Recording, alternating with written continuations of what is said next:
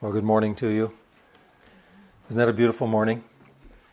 Janet was just confiding to me earlier that she is enjoying this summer more than any other. She thinks usually the summer's too warm for her. It's great. Well, it's good to see you this morning, and we look forward to the morning. We're going to spend a little time in the Scriptures to begin, and then we're going to have, you'll get a pretty good idea of what's going to happen afterwards as you listen to the teaching for the morning. Let me bring to you a subject. It's basically a quotation from the words of Jesus. Jesus said these words, "Let the little children come to me, don't stop them." Let the little children come to me, don't stop them, he said. And I want to read several passages of Scripture with you this morning to begin, where these words are found in several of the Gospels. I begin, though, in the Old Testament in the book of 1 Samuel, and this talks about Samuel's mother. You remember Samuel's mother's name was Hannah. So this is Samuel's mother, and she was unable to have a child. She was barren. And since she was barren, in the culture at the time, it was viewed that she must have transgressed in some way, that God's favor was not shown to her to be able to have a child. So she was treated with a certain amount of contempt by her associates and other ladies. And she prayed fervently. Remember how even when she was praying, she was misunderstood. And she prayed fervently that the Lord would grant her a child. Her prayer was answered. And then we find her words here. 1 Samuel chapter 1 and verse 27. And she said, "I prayed for this boy, and the Lord granted me the request I asked of. And now I'm dedicating him to the Lord, and as long as he lives, he will be dedicated to the Lord." Aren't those lovely words? I prayed for this boy, and the Lord granted me the request I asked of him, and now I'm dedicating him to the Lord. And as long as he lives, he will be dedicated to the Lord. Wonderful, wonderful words. I moved from 1 Samuel, I moved to Matthew, and now I'm going to read the same basic circumstance as recorded in what's referred to as the Synoptic Gospels. Synoptic Gospels. And you might know the word synoptic. It's kind of obvious what it means. It has two parts. Syn, optics. Optics have to do with vision, right? Optometrist, optical, all these various words we have. Syn, that part, we find that word synonymous. We find it in synergies, a word that's used often today, synergies. Everything that tends to complement one another and agree with each other and add to each other, but in a very comprehensive kind of way. Therefore, the books of Matthew, Mark, and Luke are referred to as the Synoptic Gospels because they complement each other and add to a more comprehensive view of the events. And we'll see that here this morning as we read, beginning in Matthew chapter 19. Then little children were brought to Jesus that he might put his hands on them and pray. But the disciples rebuked those who brought them. You might ask yourself, why would they do that? But he said, "Leave the children alone, allow the little ones to come to me, and do not forbid or restrain or hinder them, for of such is the kingdom of heaven composed." And he put his hands upon them and then went on his way. Now that is Matthew. Now I'm going to read Luke's version, writing about the same event. Luke chapter 18 and verse 15. Some people were even bringing infants. Now most of your translations now that really translate, because Luke uses a unique Greek word that is properly translated as infants. So most of the Bibles then in this place translated as infants. Some people were even bringing infants to him so he might touch them, but when the disciples saw it, they rebuked them. Not just little children, but infants. And Jesus, however, invited them. Now he uses this little children. "Let the little children come to me and don't stop them, because the kingdom of God belongs to such as these." What does he mean? The kingdom of God belongs to such as these. So we see now from this idea of the Synoptics Gospels that Not only were there little children, but also there were infants. Now I read from Mark chapter 10 and verse 13. It says, some people were bringing little children to him so he might touch them, but his disciples rebuked them. When Jesus saw it, he was indignant, and he said to them, let the little children come to me. Don't stop them, for the kingdom of God belongs to such as these. And Jesus was perturbed. He was upset with his disciples. Why are you stopping them? Don't stop them. Let the little children come to me. Even babies. Let the babes or the infants come to me. Now, quite likely the reason the disciples were opposing was that they couldn't understand little babies being brought. The idea that small children would be brought to Jesus, quite likely they could fathom that. But infants? Infants? To bring infants to him? What do the infants know? What do they're not aware of all that is occurring. And so the opposition then by the disciples most likely had to do with the idea of bringing infants as opposed to just small children to Jesus. In any event, Jesus very clearly says, continuing in Mark's chapter 10, he said, I assure you, whoever does not welcome the kingdom of God, this is very important, whoever does not welcome the kingdom of God like a little child will never enter it. These are solemn words. After taking them in his arms, he laid his hands on them and blessed them. I want to say a few words this morning about Jesus. It's all about Jesus as far as I'm concerned, but I want to say a few words about Jesus. The revelation of Scripture, of course, is our window into the person of Jesus and his life on the earth, and where he came from and how he came to this earth and how he left this earth is recorded in sacred Scripture. I want to say to you this morning that based on the evidence of Scripture, I want to introduce you to Jesus and say that he is the most intelligent human being that ever walked the face of the earth. I want to say to you that you are looking at perfection personified. I want to say to you that there never was a holy, truly holy, righteous person in every way other than himself that ever walked on planet Earth. I want to say that there were no secrets held from him, other than those that he restricted himself from knowing. I want to say this morning that as he saw these little children,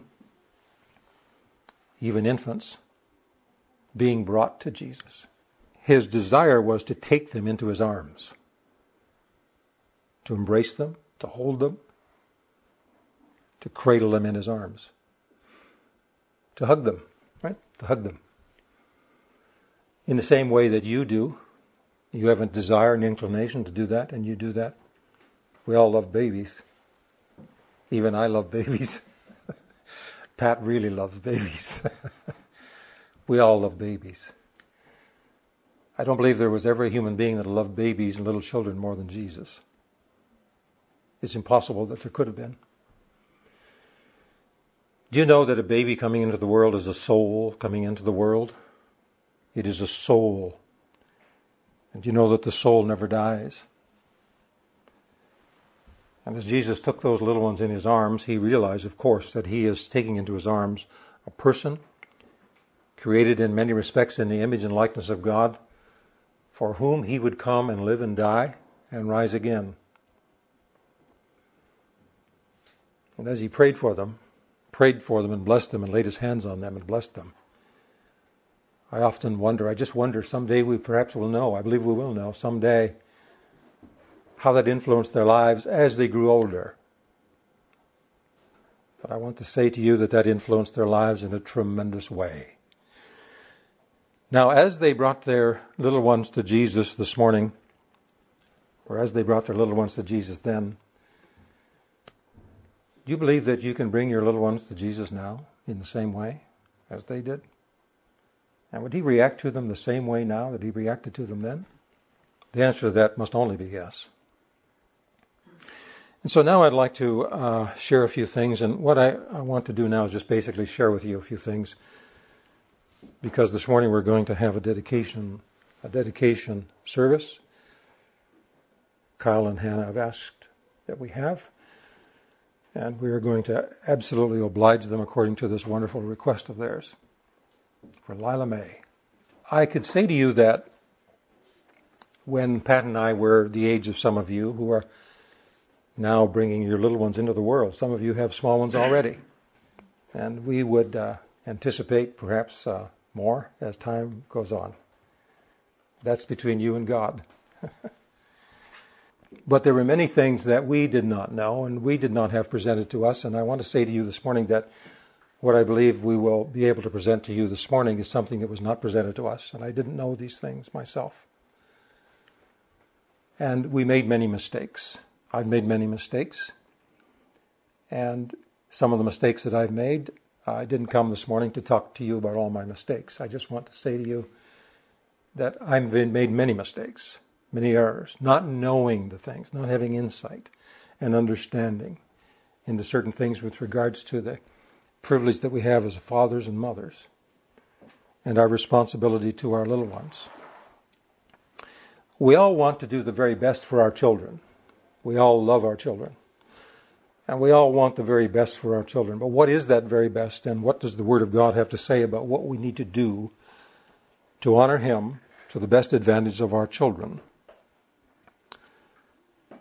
I want to say to you this morning, without being dramatic, that the content of the message this morning will enable you to influence the lives of your little ones for time and for eternity. Your ability to receive these thoughts, which do not originate with me, your ability to receive these thoughts will determine what the Lord will say to you on that final day when you stand before Him and you give an account for how you functioned as a parent, what you did as a father, and what you did as a mother. And He will hold you accountable for these things. And of course, it is our fervent desire that as you stand there, you will hear from Him, "Well done, thou good and faithful servant." But I can think of several things in my own experience where specific circumstances from time to time where I could not expect to hear that from Him. But when I stand before Him on that day, I will not stand before Him on the basis of my own performance. I will stand before Him on the basis of what He has done on my behalf and how I have placed myself entirely and entrusted myself entirely to His merits. And I will say, your merits will become mine. But at the same time as we will stand before Him in that way, there still will be consequences for the way in which we have lived. The things that we have done that we ought not to, and the things that we have not done that we ought to have done. We want to talk about some of those things this morning. All right, to begin with, we want to say the obvious is they brought their children to Jesus. Bring them. What does this mean, to bring them to Jesus? I believe it obviously means that there was some conversation that took place between mothers and fathers. There was an understanding that Jesus was, if they did not know exactly who He was, they knew He was a great prophet. They knew He was a man sent from God. They knew that He had power, special power. They knew that His word had power. They knew His hands had power. They knew that power emanated forth from Him. There never was a human being in the history of the world that lived in that place between heaven and earth as did He, where the unseen could be manifested through the physical manifestation of Jesus, and the unseen power of God would be manifested forth into time and space. Never has been that, as it was with Him. And if you had your little ones there at that time and you were walking the shores of Galilee, you would have wanted to place your little ones in the hands of Jesus too. And if you had an opportunity, you would have gladly brought your little ones to Him. You could have come from any religion in the world at the time. About 15 minutes of observing the ministry of Jesus of Nazareth, you would have wanted to place your little ones in His hands, in His arms. You would have brought them. But it takes two. This is a decision that must be made by fathers and mothers. What happens if the parents are in disagreement about these things? And what happens if there's a marriage that occurs and two individuals are married, but they don't share spiritual values or spiritual understanding? And one is inclined then to bring the little ones to Jesus, and the other is not so sure about that and is not inclined to do so. Then there's disagreement. Is there value in bringing the little ones to Jesus? Is there something that will happen to them? Is there spiritual power that is conferred to them? Is there a blessing that is brought to them that will influence their lives? The answer is yes. This is one of the reasons that the Scripture teaches that we should not be unequally yoked together with unbelievers. Some find out later on in life, after they have become unequally yoked, that there are consequences to that. And one of the consequences manifests itself right here, in the willingness to bring the little ones to Jesus or not. You will be responsible either way for your decision, and the decision will be yours, and no one will impose a decision upon you other than yourself. But you will stand accountable for the decision that you make. And you will answer as surely as we sit here today. You will answer for your decision.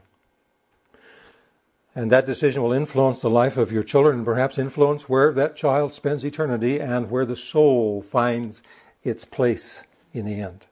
Now I want to share a couple of things that is very clear advice to parents who would be inclined to and have a desire to place their little ones in the arms of Jesus. And some of the things that need to be emphasized as you raise your little ones and bring them up in the nurture and admonition of the Lord. This is what I want to come right to the bottom line with you this morning. I want to say this to you this morning, that your responsibility is to work with your little one, to encourage your little one to and develop within your child a love of the truth. A love of the truth. Love of the truth in everything, in all things. Love of the truth in mathematics. Love of the truth in earth sciences. I just mean a love of the truth. Jesus spoke about himself and he said, I am the truth. He is the truth personified. I want to say this morning that there is no truth in any level in any part of life. Truth. I don't mean just somebody's supposition or theory, but when we come through all the theories and we come down to the truth of things, we will find that we are in agreement with Jesus of Nazareth, no matter what that truth is. Raise your children to love the truth. Do everything you can to work with them to love the truth. For example, you might say to them that they will find in their life times where they will need an ability to discern between what is true and what is not. And the greatest challenge they will ever have will be at those times. How do I determine what is true and what is not true? How do I determine that in terms of my associations and friends and the decisions that I will make in my life about with regard to whether I will do this, and you fill in the blanks, do this or not do this. I do it because it's true. I love the truth. I want the truth. I believe that if you instill a great love of the truth in your children, that desire will lead them back to Messiah Jesus, no matter where they go. No question about it. I embarked on a search for truth when I was about 25, 26 years old. Very disillusioned and not living in the truth at all. And that quest for truth led me into areas that would astonish you and you would be very much in disagreement with. And you would be appalled by. It led me into a lot of things and led me back out of it again. Led me into certain things, led me out of those things because I knew they were not the truth, the whole truth, and nothing but the truth. In this decision of yours to instill a love of the truth in your children, it'd be very important for you to understand there's a difference between information that you provide them and revelation.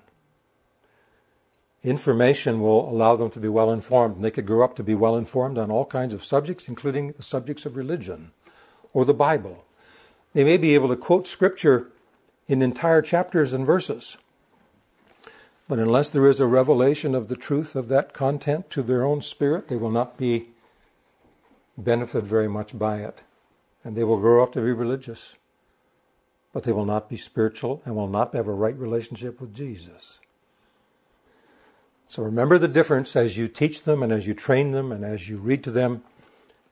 There's a difference between the information that's very important for you to provide them, but no, there must be a revelation of that to their spirit. The next thing is discipline. Very important to have discipline. And the idea of discipline, I would like to go back and redo this if I could. But you see, you can't go back. That's why we're talking about these things now. The idea of discipline is there must be discipline. And a child must learn that there is right and wrong, and there are consequences for each. And you must have rules that are right and true and honest, and that you can defend. And you must insist that your children follow those and live by them and abide by them. But it's not enough just to have them, while they're under your roof or under your control, to do the things that you want them to do. It's not enough. What you really want is you want them to willingly submit to those things because they are true and because they are right. So you need to convince them of the rightness of these things. Not just do them because I'm bigger than you and I can enforce my rules on you, but you need to work with your child and develop your child to submit willingly to those right rules that you make.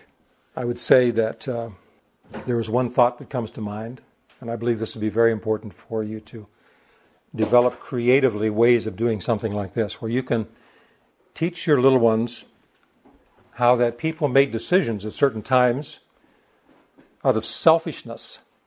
Tell them there's a difference between how important it is not to be governed by selfishness, but to be governed by what is true. Tell them the importance of honesty. And you can research and find different things. For example, in perhaps the design of Titanic, or the way in which it was prepared to cross the Atlantic Ocean, and how that perhaps there were certain shortcuts taken at different times. You could talk about different things that have happened on the Great Lakes and how ships were brought in for repair. You need to research some of these things and find out how people did not replace certain rivets because of the cost involved, to find that there was a great storm and later on that ship went to the bottom. And people did, out of self-interest and selfishness, they made decisions that had tragic consequences. And find creative ways to teach them, according to their intelligence level, the importance between honesty, openness, no matter what the consequences are. That people do things out of selfish interest and try to hide and try to deceive. How tragic the consequences of that can become. And what this all does is it helps to bolster the idea of a love of the truth, even when it hurts. And so if your child makes a mistake and comes to you and says, I made a mistake, I did that, and I know it's not right, and I was wrong, that'll be one of the greatest days in your life. Not that they made the mistake, but that they know it's important to be honest with regards to it. All right, the unity of parents. Very important to be united and to be one. Husband and wife, father and mother together. Very important not to be involved in arguments in the home, in front of your children. Whatever you do, do not do this. Do not find yourself in negative, angry conversations between yourselves in the presence of your children. If you do that, you will invite into your home a satanic influence I'm not being melodramatic. That's exactly what you will do.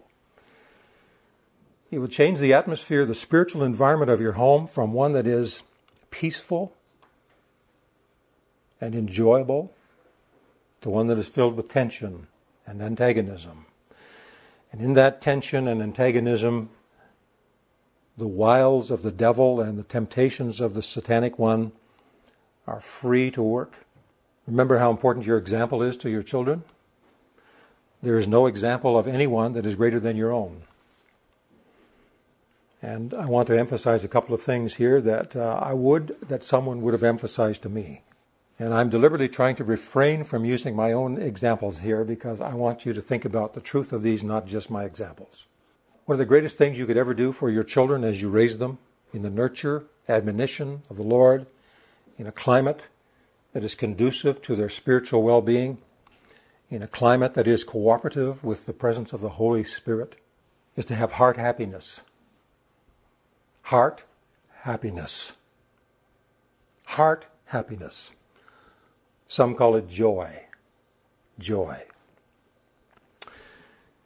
Now, if you find yourself that you are in a period of your life, and sometimes we go through very difficult things, sometimes difficult things at work, and difficulties abound, and we find ourselves under the weight of that. But if you bring that home, and if you display that before your children, you will hinder the spiritual growth of your children. So you must find a way to deal with those things and not bring them home. Well, how do you do that? You go to the cross. You go to Messiah, Jesus himself. You lay yourself out before him like that. Let me go back and ask you this question. Why do you think that Jesus said to his disciples, don't forbid these little ones because of such as these is the kingdom of heaven composed? Why did he say that?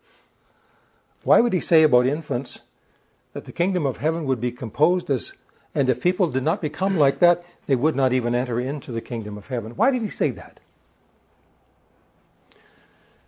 Well, you've probably heard it said that it was because of the childlike faith. The childs just accept things. They just believe things.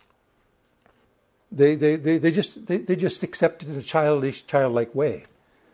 Was that what Jesus was talking about? No. I believe not. And many present it that way, but that is not what he was talking about. Absolutely not. Well, what was he talking about? Well, this was displayed to me this past week. A little boy came into our home, had supper with us. He's about 5 weeks old. 5 weeks old.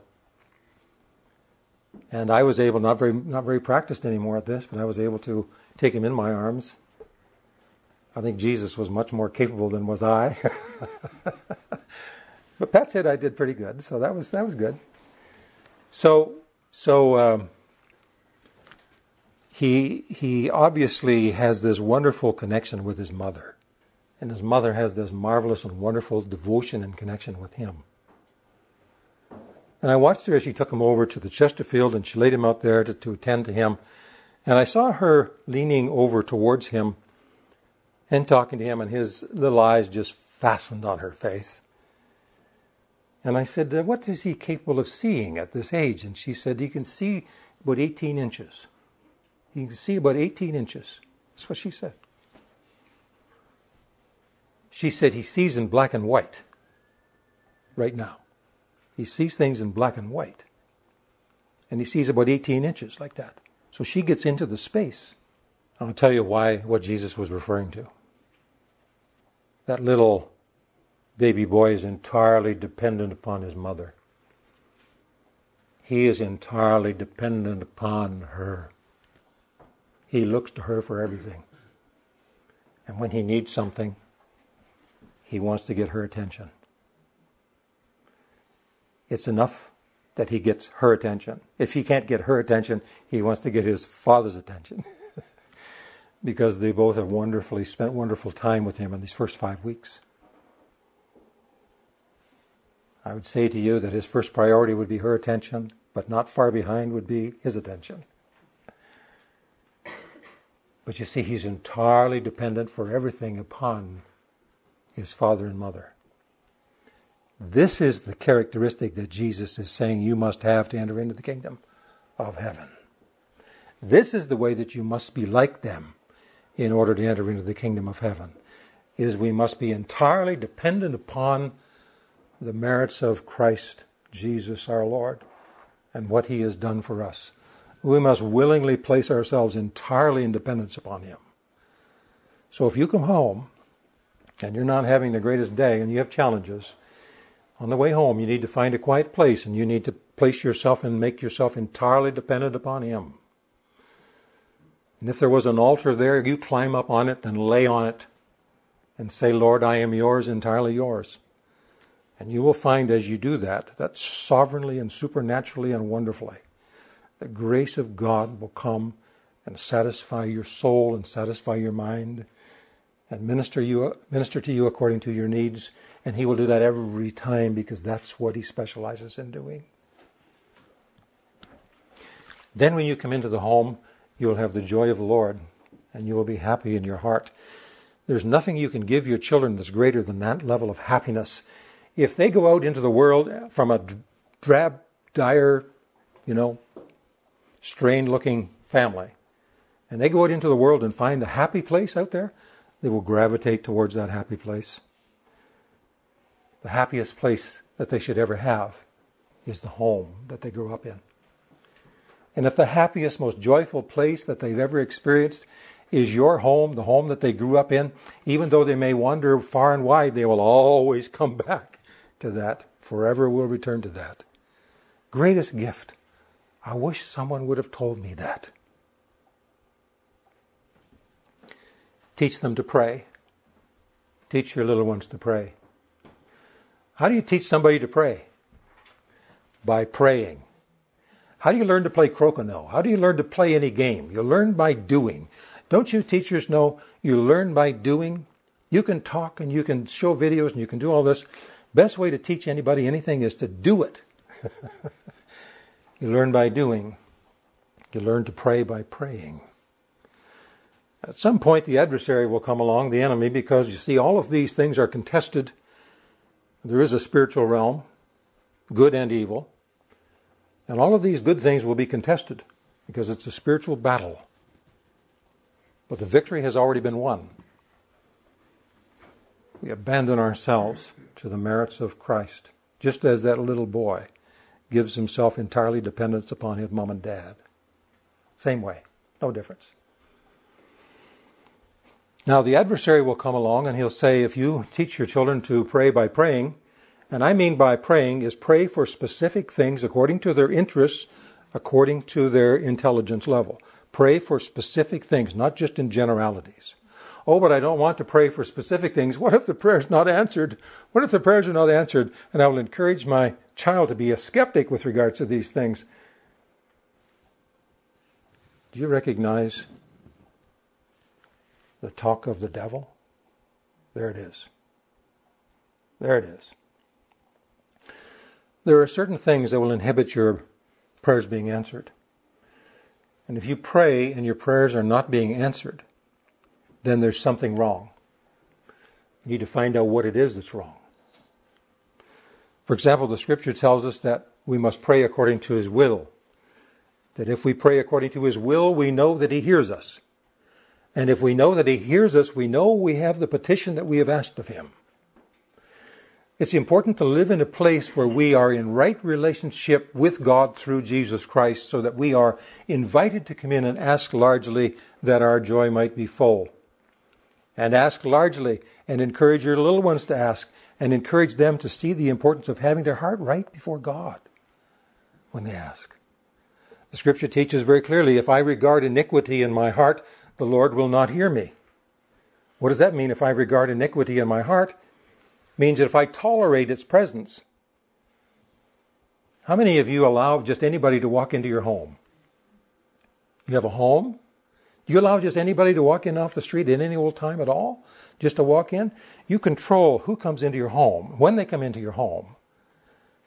And if they're not invited into your home and they come in at an inappropriate time and they're reluctant to leave, you will disinvite them in a fraction of a second, will you not?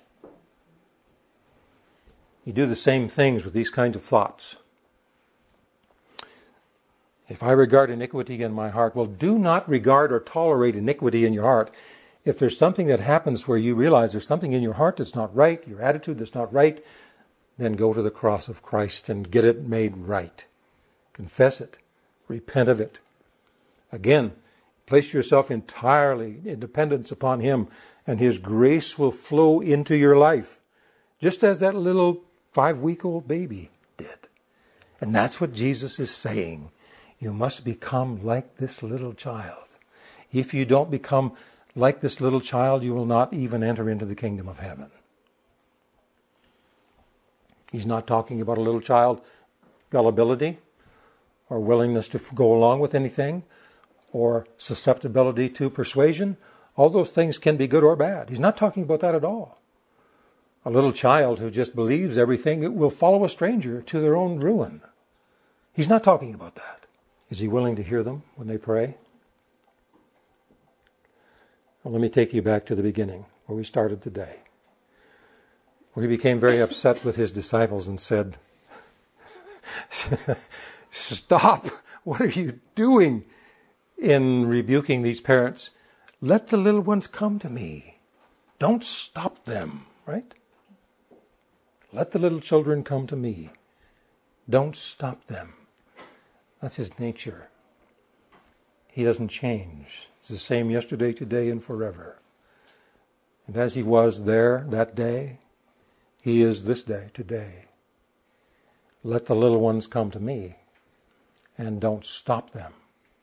So when your little one, encouraged by you to pray, as you teach them to pray by praying, comes to him in prayer, what will his attitude be towards that prayer?